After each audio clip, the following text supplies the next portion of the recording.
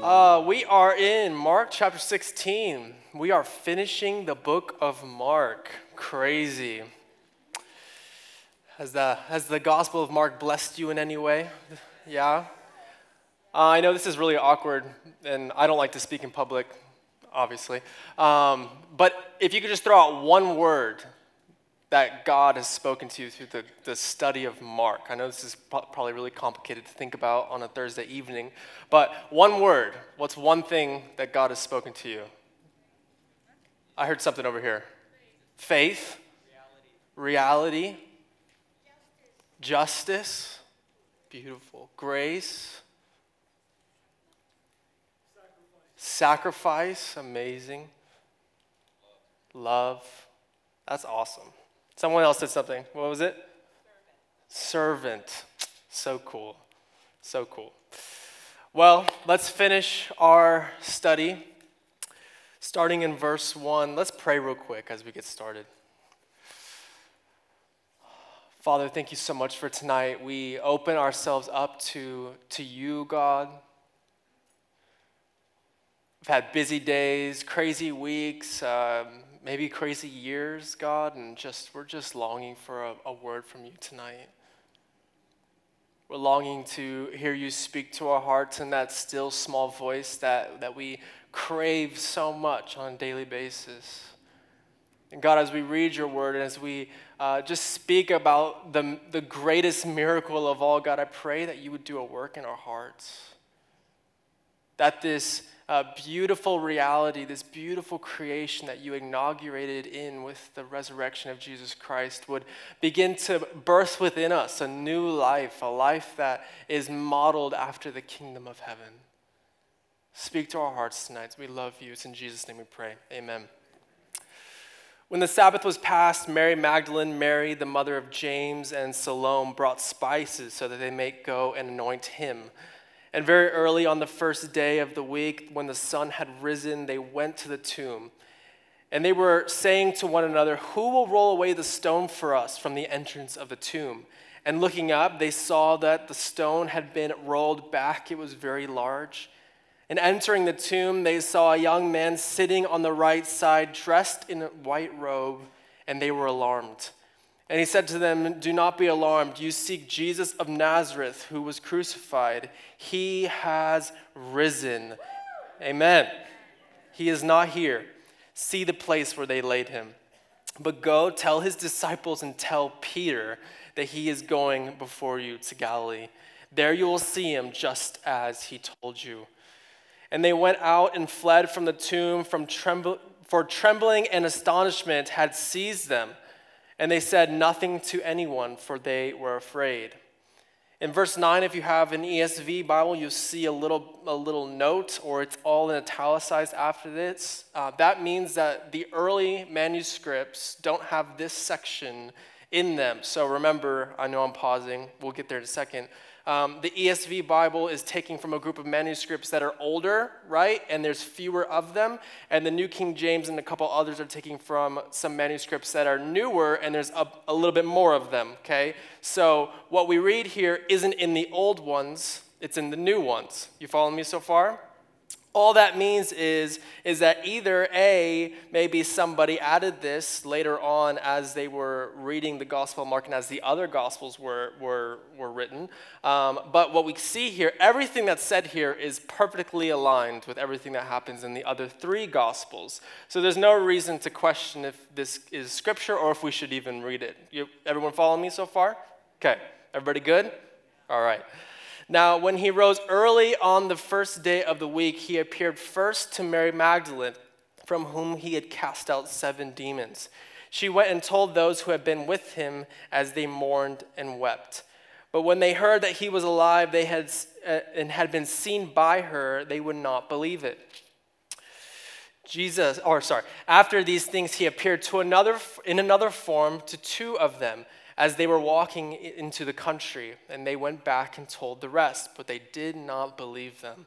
Afterwards, he appeared to the 11 themselves as they were reclining at table, and he rebuked them for their unbelief and hardness of heart, because they had not believed those who saw him after he had risen.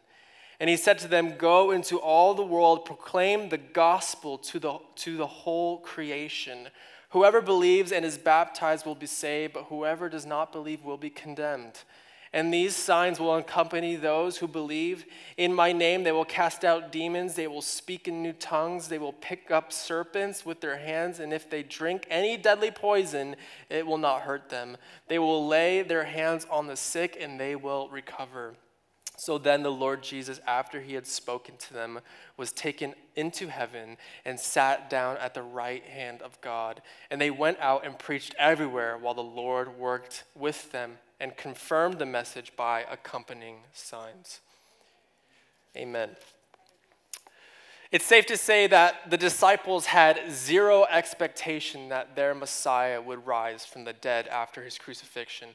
There had been many Jewish revolutions that had taken place before this, and the disciples had probably seen at least a couple people rise up in the Jewish culture that said, I'm going to save us from the Roman rule. Remember, at the time, Israel was longing for the long-awaited Messiah to come and to save them from the political situation that they were in. But time and time again, Rome would take that leader that was leading that revolution and they would execute them and basically stamp out any type of rebellion that could possibly happen.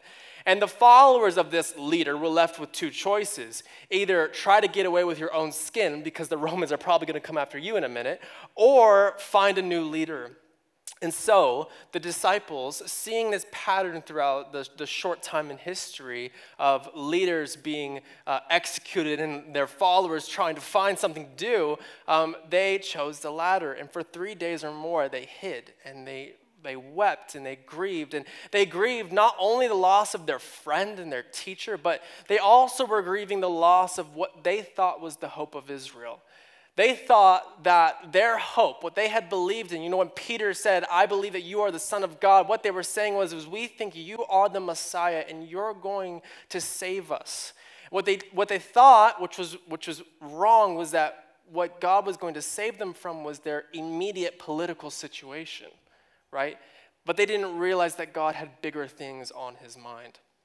And you also have to understand that as they were grieving, they really genuinely felt no sense of hope. There was nothing on the horizon. Their leader was dead. What they thought was the Savior had died, and everything was never going to be the same again.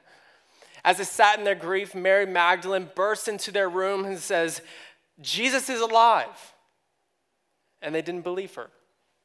Two disciples, which you can read about in Luke chapter 24, on the road to Emmaus, is what I think is who these two disciples are, say, "Jesus is alive," and they don't believe him.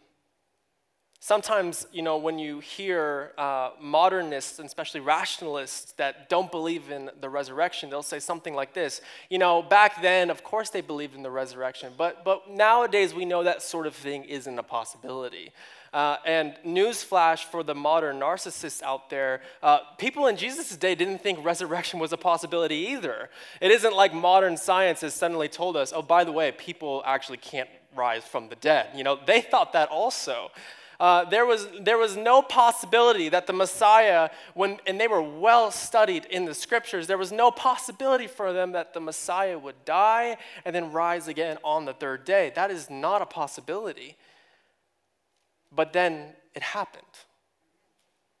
And then Jesus physically shows up in front of them. And when I read this passage of scripture, I feel like your view of God and the character of God says a lot about what you get from this. So when you see him say, Jesus rebuked them for their unbelief, I think some people view that as Jesus taking a big stick and whacking them upside the head. Like, what's wrong with you? Get in line, But I don't think that's what I see when I read that. I feel like Jesus lovingly is probably saying something like, "Why didn't you trust me?"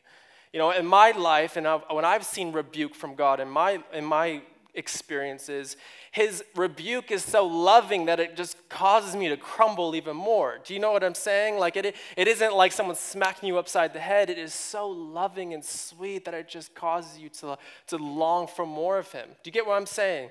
So I feel like Jesus, when he comes in and he says, he rebukes them, it was such a loving way to say, why didn't you trust me? You know me. Of course I was going to come back. What is absolutely sure is that when the disciples saw the risen Lord, everything changed. Their understanding of the Old Testament changed. Their understanding of the life and teaching of Jesus changed.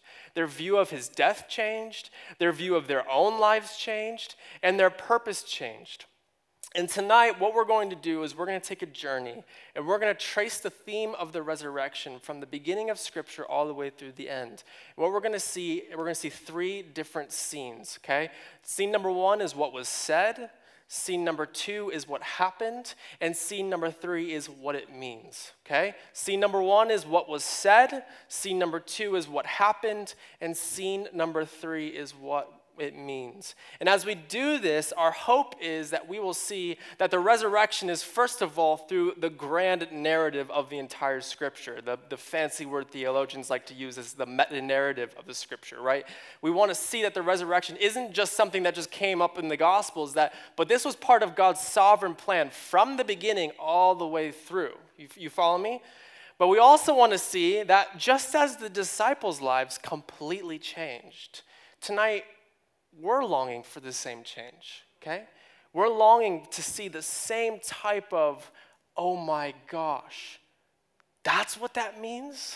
You know, from the beginning all the way to the end. Are you with me? Okay. What was said? Let's start there. So, real quickly, to restate, I know I already said this, but I'm gonna hammer this home. Israel did not expect the Messiah to first of all die and then second of all rise again from the dead. Their theology of the resurrection was very splintered at the time of Jesus. If you remember earlier in the Gospels, there's a group of religious leaders that came to Jesus. They didn't believe in the resurrection, but they tried to get him to say something that was stupid. Remember, they asked him a question, about the woman who's had like 7 husbands and like whose wife is she going to be in the end, right? You follow me? But there was a group of people that believed in the resurrection. And in Jewish thought, the Jewish theology at the time, the resurrection was one big event that was going to happen at the end of days, right? One big event where all the people that were faithful to the God of Israel were going to rise up in a physical, bodily resurrection. There was no pre-resurrection.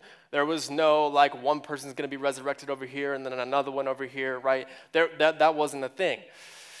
But what we see, and we're going to start in the New Testament and go all the way back, but 1 Corinthians chapter 15, right? This is Paul writing, a former Pharisee, someone who believed in the resurrection, as in what I just explained, says this: "For what I received, I passed on to you as of first importance, that Christ died for our sins according to the Scriptures." Very important, according to the Scriptures.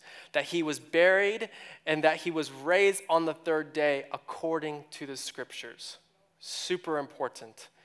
What does Paul mean by according to the Scriptures? And if the Old Testament speaks of the resurrection of the Messiah, where is it? What did Paul mean? A little pause right now. I'm just going to prepare you all. We're going to be reading a lot of Scripture tonight, okay? So, warm up your fingers, breathe in them a little bit. If you have your Bible, get ready. We're going to start all the way in the beginning, go all the way through, okay? So I'm sorry if you don't like that, but you can just listen. Paul is saying here that the whole of Scripture speaks to the Messiah's life and to specifically his death and his resurrection. Put it another way, Israel's history becomes an analogy for the life of the Messiah. Okay? Israel's history becomes an analogy for the life of the Messiah. And this is what Jewish thinkers miss, is that their experience with the God of Israel was not just serving a sign as his presence and his faithfulness to that specific nation. What God was doing was he was creating this beautiful image that would come through the Messiah. He was painting a picture so that when people looked back, they would see, oh, that's what the Messiah was going to look like. So let's begin. Turn to Genesis chapter 12, okay?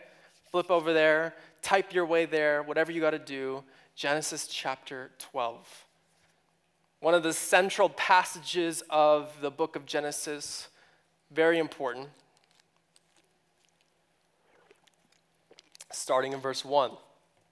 Now the Lord said to Abram, "Go from your country and your kindred and your father's house to the land that I will show you. And I will make you a great nation. I will bless you and make your name great so that you will be a blessing. I will bless those who bless you, and him who dishonors you I will curse. And in you all the families of the earth shall be blessed." God is saying here, Abram, I want to intervene into human history, and I'm going to use you to do it. What I'm going to do is I'm going to, if you will, breathe new life into your family. Remember, Abram and Sarah couldn't have kids. They were a barren couple. And what he says is, I'm going to breathe new life into you, and I'm going to raise up an entire nation that I'm going to bless the entire world through. Through your family, through this nation that I am creating, all of the world is going to be blessed. Put it more like bluntly, God is saying through this nation, people are going to be able to experience me like they never have before. Through you, through this line, I'm going to do something that hasn't been done yet. So you guys know the story. Abram gets up, he leaves his father's home, he has faith, and that was what he was justified by. But you guys know the story. It wasn't that easy, right? From the beginning all the way to the end of this story of Abraham's life, over and over we see struggles, we see pain, we see faith, we see unbelief, we see Abraham go through this constant suffering because Sarah could not have kids. And this is what Abraham is asking is in chapter 15, verse 2. He says, "Sovereign Lord, what can you give me since I remain childless? And the one who will inherit my estate is Eliezer of Damascus." And Abram said, "You have given me no children, so a servant in my household will be my heir." You see, there was a moment of suffering. There was a moment of questioning. There was a moment when it looked like the promise was not about to come to fruition. But now turn to chapter 21 of Genesis, starting in verse 1. A few pages over. Now the Lord was gracious to Sarah, as he had said. And the Lord did for Sarah what he had promised. Sarah became pregnant and bore a son to Abraham in his old age, and at the very time God had promised him. Abraham gave the name Isaac to the son Sarah bore him. When his son Isaac was 8 days old, Abraham circumcised him as God commanded him. Abraham was 100 years old when his son Isaac was born to him. Through Isaac and through the life of Abraham, God is ushering in a new life, okay? He has a promise that he gives Abraham. There's a moment of suffering and questioning and what is going on. But then through God's promise being fulfilled, there is a new life that is born. And through that new life, God would bring a new relationship to the people of the world with himself, okay? Everybody with me? All right. Now turn to Exodus chapter 3. And again, prepare yourself. There's a lot of flipping that's going to be going on. Exodus chapter 3. Then the Lord said, this is verse 7. Then the Lord said, "I have surely seen the affliction of my people who are in Egypt, and have heard their cry because of their taskmasters. I know their sufferings, and I have come down to deliver them out of the hand of the Egyptians, and to bring them up out of the land to a good and broad land, a land flowing with milk and honey." Okay, up until this point, let me catch you up to speed. Up until this point, the promise isn't looking that great, okay? The promise that God was going to bless all the nations through Israel, and Israel was going to be this amazing chosen nation, is not looking so hot. Okay, Israel is in the midst of slavery. They are building the Egyptian empire through slave work, right? They were there because of Joseph and everything was prosperous, but they fell out of graces somehow with the Pharaoh that was currently there, and that Pharaoh just put them to work, and it was miserable. And they were crying out to God, saying, "God, why have you abandoned us? Where are you?" And God was silent. But you know the story. God reaches out to a man named Moses. He's going to raise up Moses to lead his people out of Egypt. And you know how it goes. Moses goes back to Egypt. He goes before Pharaoh and he says, "Let my people go," right? You've all seen the Disney movie, right? Moses comes and says, "Let my people go." And 10 times God brings a plague and a plague and a plague and brings this misery upon the Egyptians until the Pharaoh was like, "Okay, you can go." And it took his firstborn son dying. So the Israelites pack up their belongings, they begin to prepare to leave, and they're filled with this amazing wonder and awe, and they're like, "Oh my gosh, maybe God really does hear our prayers. Maybe he is, after all, the God of Abraham, Isaac, and Jacob, and he's actually going to do something in our lives." And then they see the Pharaoh's armies coming. Right? Exodus 14:10, when Pharaoh drew near, the people of Israel lifted up their eyes, and behold, the Egyptians were marching after them. And they feared greatly. And the people of Israel cried out to the Lord. They said, "Moses, is it because there are no graves in Egypt that you have taken us away to die in the wilderness? What have you done to us in bringing us out of Egypt? Is not this what we said to you in Egypt? Leave us alone that we may serve the Egyptians? For it would have been better for us to serve the Egyptians than to die in the wilderness."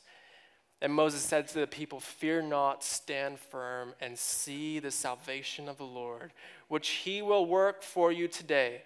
For the Egyptians whom you see today, you shall never see again. The Lord will fight for you, and you have only to be silent."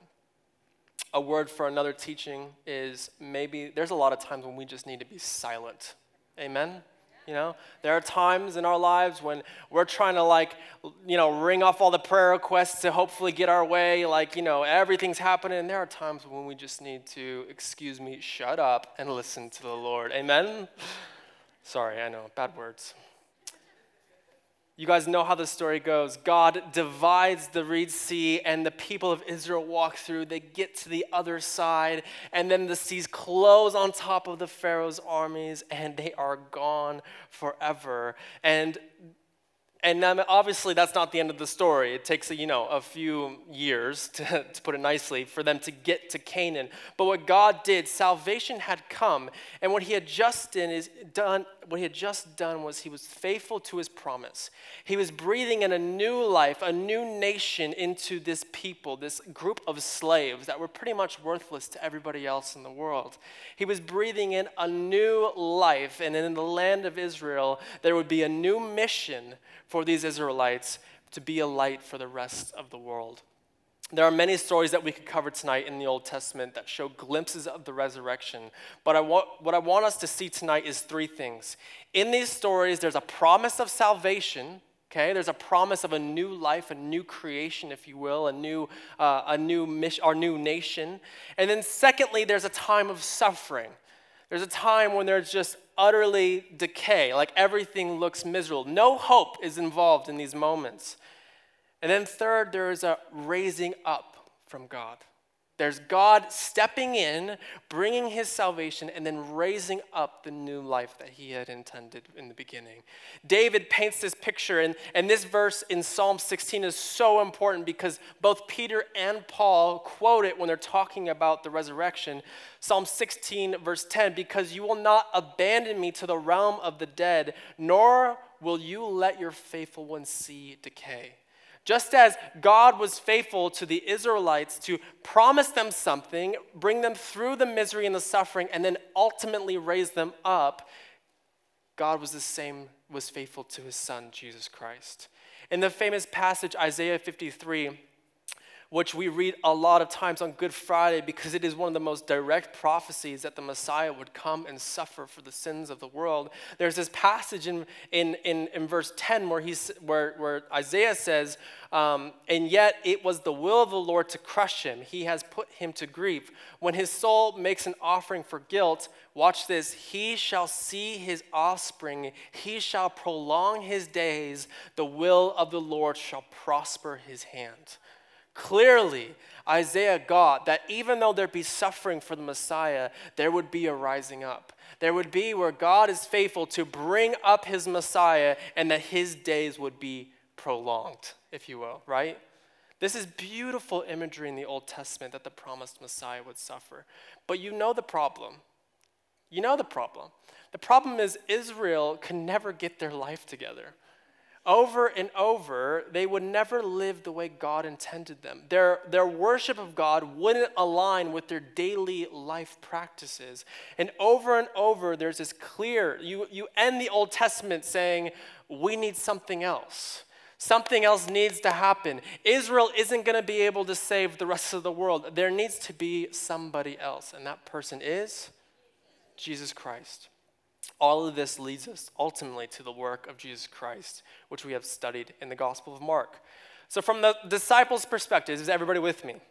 Okay, we're in the second scene. What happened? All right, we're getting there. From the disciples' perspective, they just lost their promise. They thought Jesus was the Messiah. He was dead. The victory was not theirs. It was over. The power of darknesses had won. It was over.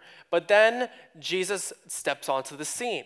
And in this chapter, which we read, there are so many beautiful stories that are hinted at that I would love to get into, like when Jesus is appearing to Mary Magdalene in John chapter 20, or again, the road to Emmaus, the two disciples. What a beautiful passage of scripture about how God talks to us and leads us in Luke 24. If you have time to go back and read those are amazing. But what we see happening is Jesus is raised from the dead and he begins restoring his disciples. One by one, he begins to restore them to what he has for them in the future, right? In the life of Thomas, we get this glimpse of Jesus restoring his faith. He says, come here, Thomas, you doubted. Look at my wrist, touch my hands, touch my wrist, touch my side. I'm here. Have faith. Okay? With Peter, he's restoring Peter's love. 3 times as they're eating fish for breakfast, he says, Peter, do you love me? And over, he restores Peter's love for him. Just as he had denied him 3 times, he is restored 3 times. And then throughout this story, what we see is as Jesus is restoring, he begins to give a commission to his disciples. He breathes within them the Holy Spirit. They are sealed in this moment. You can read that at the end of John. And he gives them the commission to go into all the world. And I love how Mark puts it, to preach to all of creation. Jesus begins to restore his disciples. Jesus did not stay dead. What the disciples saw was not a hallucination. It was not a lie conjured up to keep their little rebellion moving. No, this was the monumental moment in all of history. This was when Jesus, the real Jesus, bodily rose from the dead. He's not a spirit kind of walking around just kind of, hovering like we see in the movies, right? Like he is real, bodily, although very different because that same physical body that they could touch could walk through walls and stuff like that, right? But Jesus was real, he was alive, and nothing was ever going to be the same again. N.T. Wright says, we or the world could cope with a Jesus who ultimately remains a wonderful idea inside his disciples' minds and hearts. The world cannot cope with a Jesus who comes out of the tomb, who inaugurates Jesus' new creation right in the middle of the old one. Amen? But what does this all mean? How did the disciples make sense of this? So they see this happen. They see Jesus come back. They touch him. They are restored by him. But what did they make sense? How did they make sense of it all? Turn to Romans chapter 6. Just a couple more passages tonight. Y'all are doing great.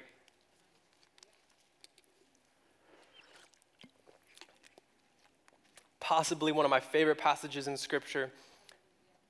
What shall we say then? Are we to continue in sin that grace may abound? By no means. How can we who died to sin still live in it? Do you not know that all of us who have been baptized into Christ Jesus, if you're struggling with the idea of what does he mean by baptized, just flip that word for immersed, maybe is an easier way to understand, not better, easier way to understand that, immersed into Christ Jesus, into his death. We were buried, therefore, with him by baptism into death, in order that just as Christ was raised from the dead by the glory of the Father, we too might walk in the newness of life. For if we have been united with him in a death like his, we shall certainly be united with him in a resurrection like his. We know that our old self was crucified with him in order that the body of sin might be brought to nothing, so that we would no longer be enslaved to sin. For no one who has died has been set free from sin. Now if we have died with Christ, we believe that we will also live with him. We know that Christ, being raised from the dead, will never die again. Death no longer has dominion over him. For the death he died to sin once and for all. But the life he lives to God. So you also must consider yourselves dead to sin and alive to God in Christ Jesus. So Paul, when he's looking at the death and the resurrection of Jesus, what he sees is because of the resurrection of Jesus, there's a new creation that's been sparked into human history. And there's a new life that the adopted family of God is supposed to live in, right? When Jesus died on the cross, he had victory over sin, death, and the powers of darkness. Amen? When he rose again on the third day, he inaugurated his kingdom. He said, I am the king, and this is everywhere more my will is done is my kingdom. And this new creation began in that moment. Jesus of Nazareth didn't just usher in a new religious possibility. He didn't just give a new religious ethic. He didn't just provide a way to salvation. He gave a new creation that brings a new life and a new mission to his people. We have to understand that the resurrection of Jesus is not just an important moment in history. It is the moment when the new creation that God desired for the world was started. This is the moment. This is the moment where old things passed away and the new has come. One of our last verses, Colossians chapter 3. You don't have to turn there. I'm going to be reading this in the NIV because I think it just beautifully translated. Since then you have been raised with Christ, set your hearts on things above, where Christ is, seated at the right hand of God. Set your minds on things above, not on earthly things, for you died, and your life is now hidden with Christ in God. When Christ, who is your life, appears, then you will also appear with him in glory. Therefore, I'm skipping to verse 12, Therefore, as God's chosen people, holy, dearly loved, clothe yourselves with compassion, kindness, humility, gentleness, and patience. Bear with each other and forgive one another if any of you have grievance against someone. Forgive as the Lord forgave you. And over all these virtues put on love, which binds them all together in perfect unity. Let the peace of Christ rule in your hearts, since as members of one body you were called to be peace, and be thankful. Let the message of Christ dwell among you richly as you teach and admonish one another with all wisdom through psalms, hymns, and the songs from the Spirit, singing to God with gratitude in your heart. And whenever you do, whether in word or deed, do it all in the name of the Lord Jesus. Give thanks to God the Father through him. Amen? Paul is similarly to what he is saying in Romans because of the resurrection, there's a new life. And as adopted children into this new life, we're supposed to be defined by compassion, kindness, humility, gentleness, and patience. Another side note, I'm getting off track, but it's okay.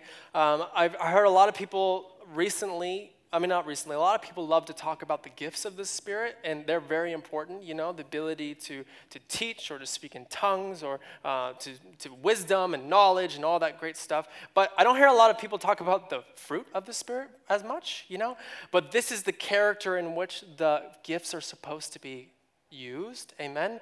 And this is should be as people of God, this should be something we write on our wall. This is the person that I want to become, someone of this character. And then as Paul speaks of what the new life is like, he gives a new mission for the people of God. He said, let the message of Christ dwell among you richly as you teach. Let the gospel of Jesus Christ, the good news of the life, death, and resurrection of Jesus, dwell in your hearts. Admonish one another in all wisdom through psalms and hymns and songs of the Spirit. Sing to God with gratitude in your hearts. And whatever you do, whether in word or deed, do all in the name of the Lord Jesus.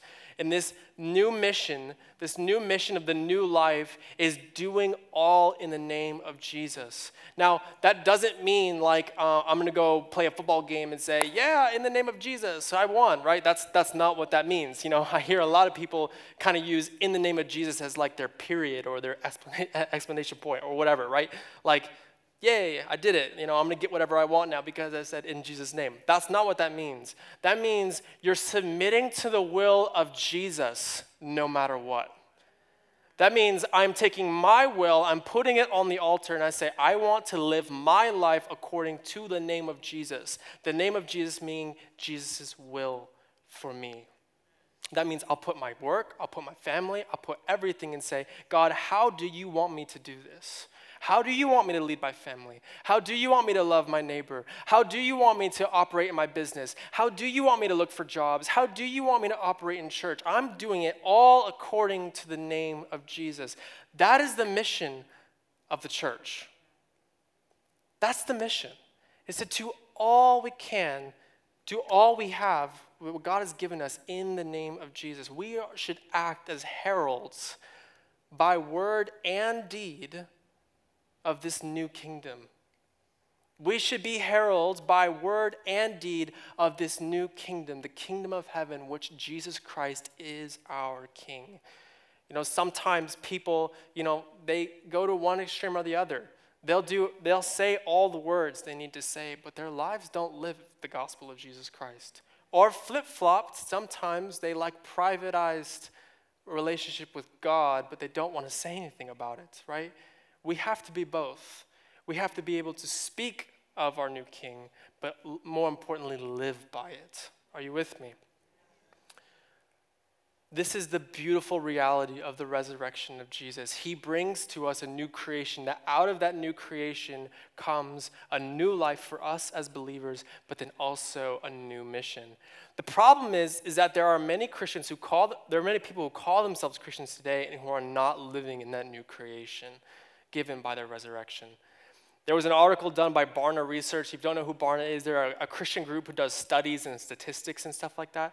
And their article was about the percentage of young adults, young self-proclaimed Christians, how many of them were resilient disciples.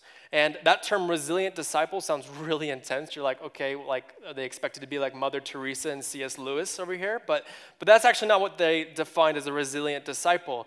Resilient disciples are, according to them, Christians who attend church at least monthly and engage in their church more than just attending a worship service.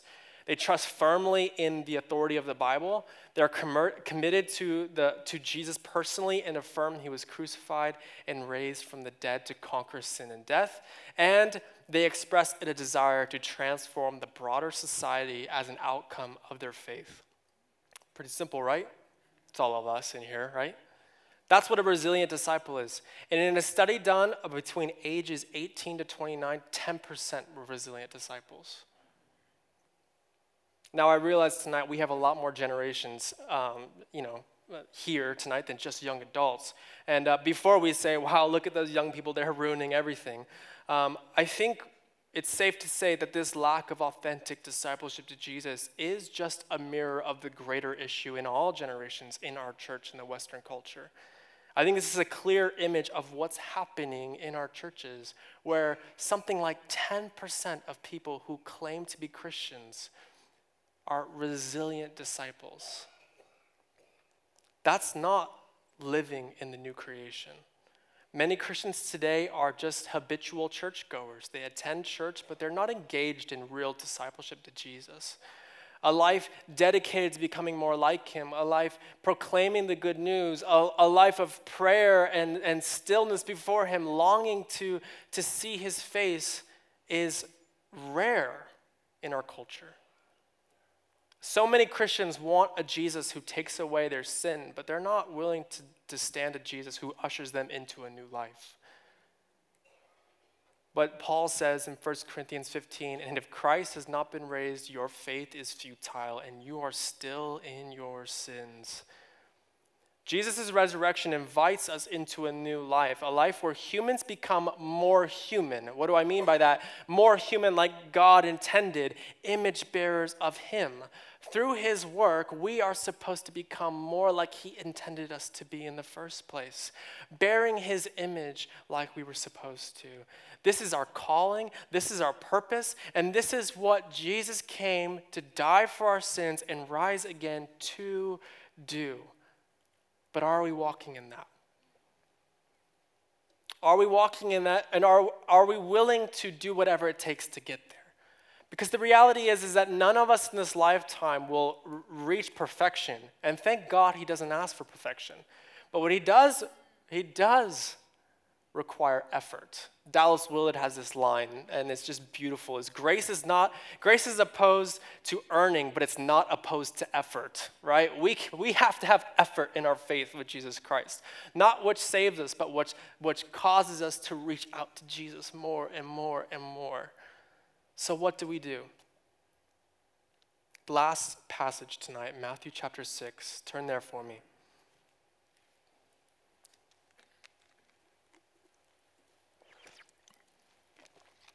Matthew chapter 6, verse 9 to 10.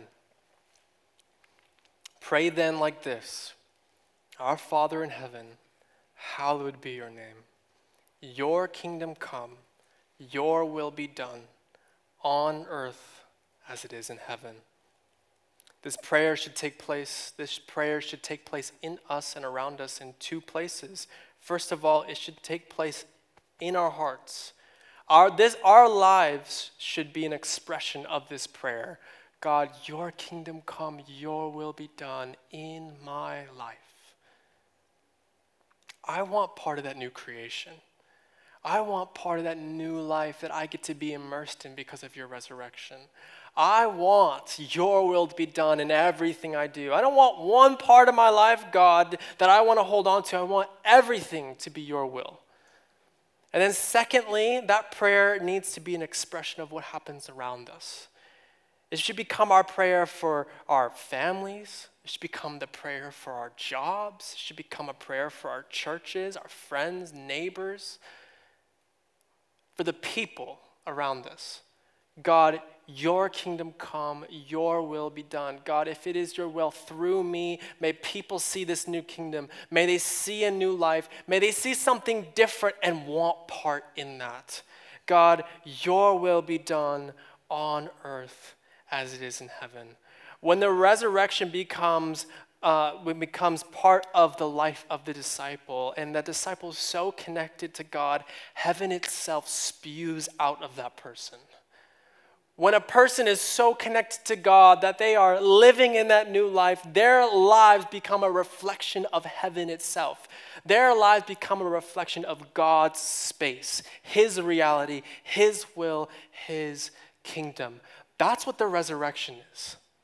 The resurrection is our opportunity to partake in the new life promised all the way to Abraham in Genesis chapter 12. It is our promise that the Messiah came, he had victory over our enemies, and now we get to live with him in a personal relationship forever. Amen? Let's pray. Father, we love you. We praise you tonight.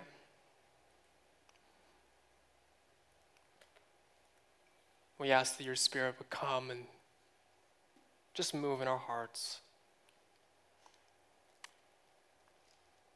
Tonight, as our eyes are closed and our heads are bowed, tonight is a night that we are just going to pray that prayer from the lips of Jesus himself. Father in heaven, hallowed be your name. Your kingdom come, your will be done on earth as it is in heaven.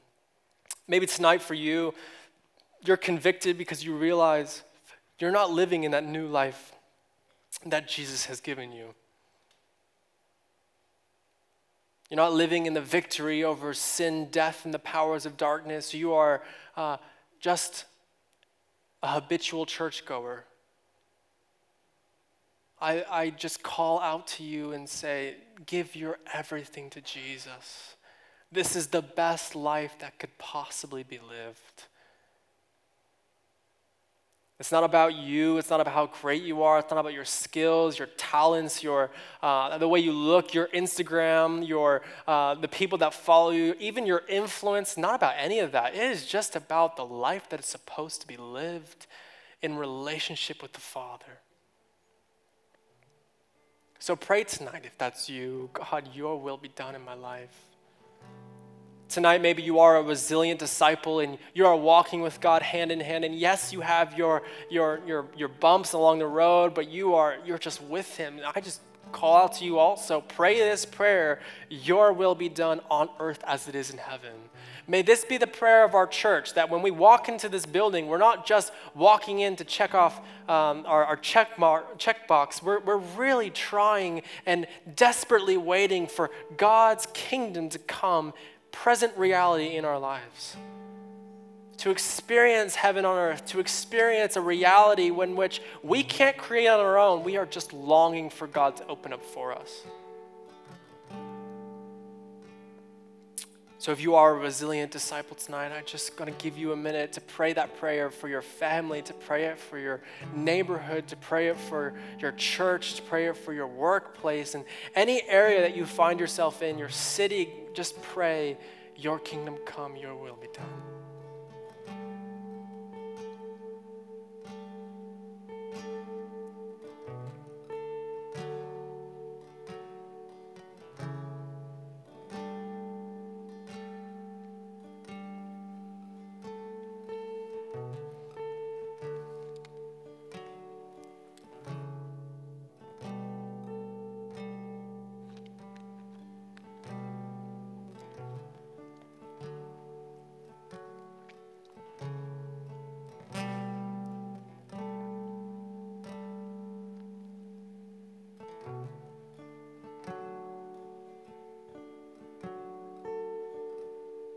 God, we open ourselves up to you. Thank you for sending your Son out of the immense love, the self-giving love of you.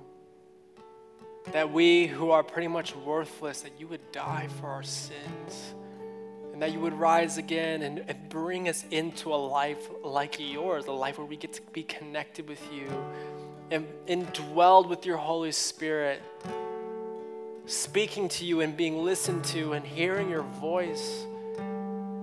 God, there's nothing greater in this life.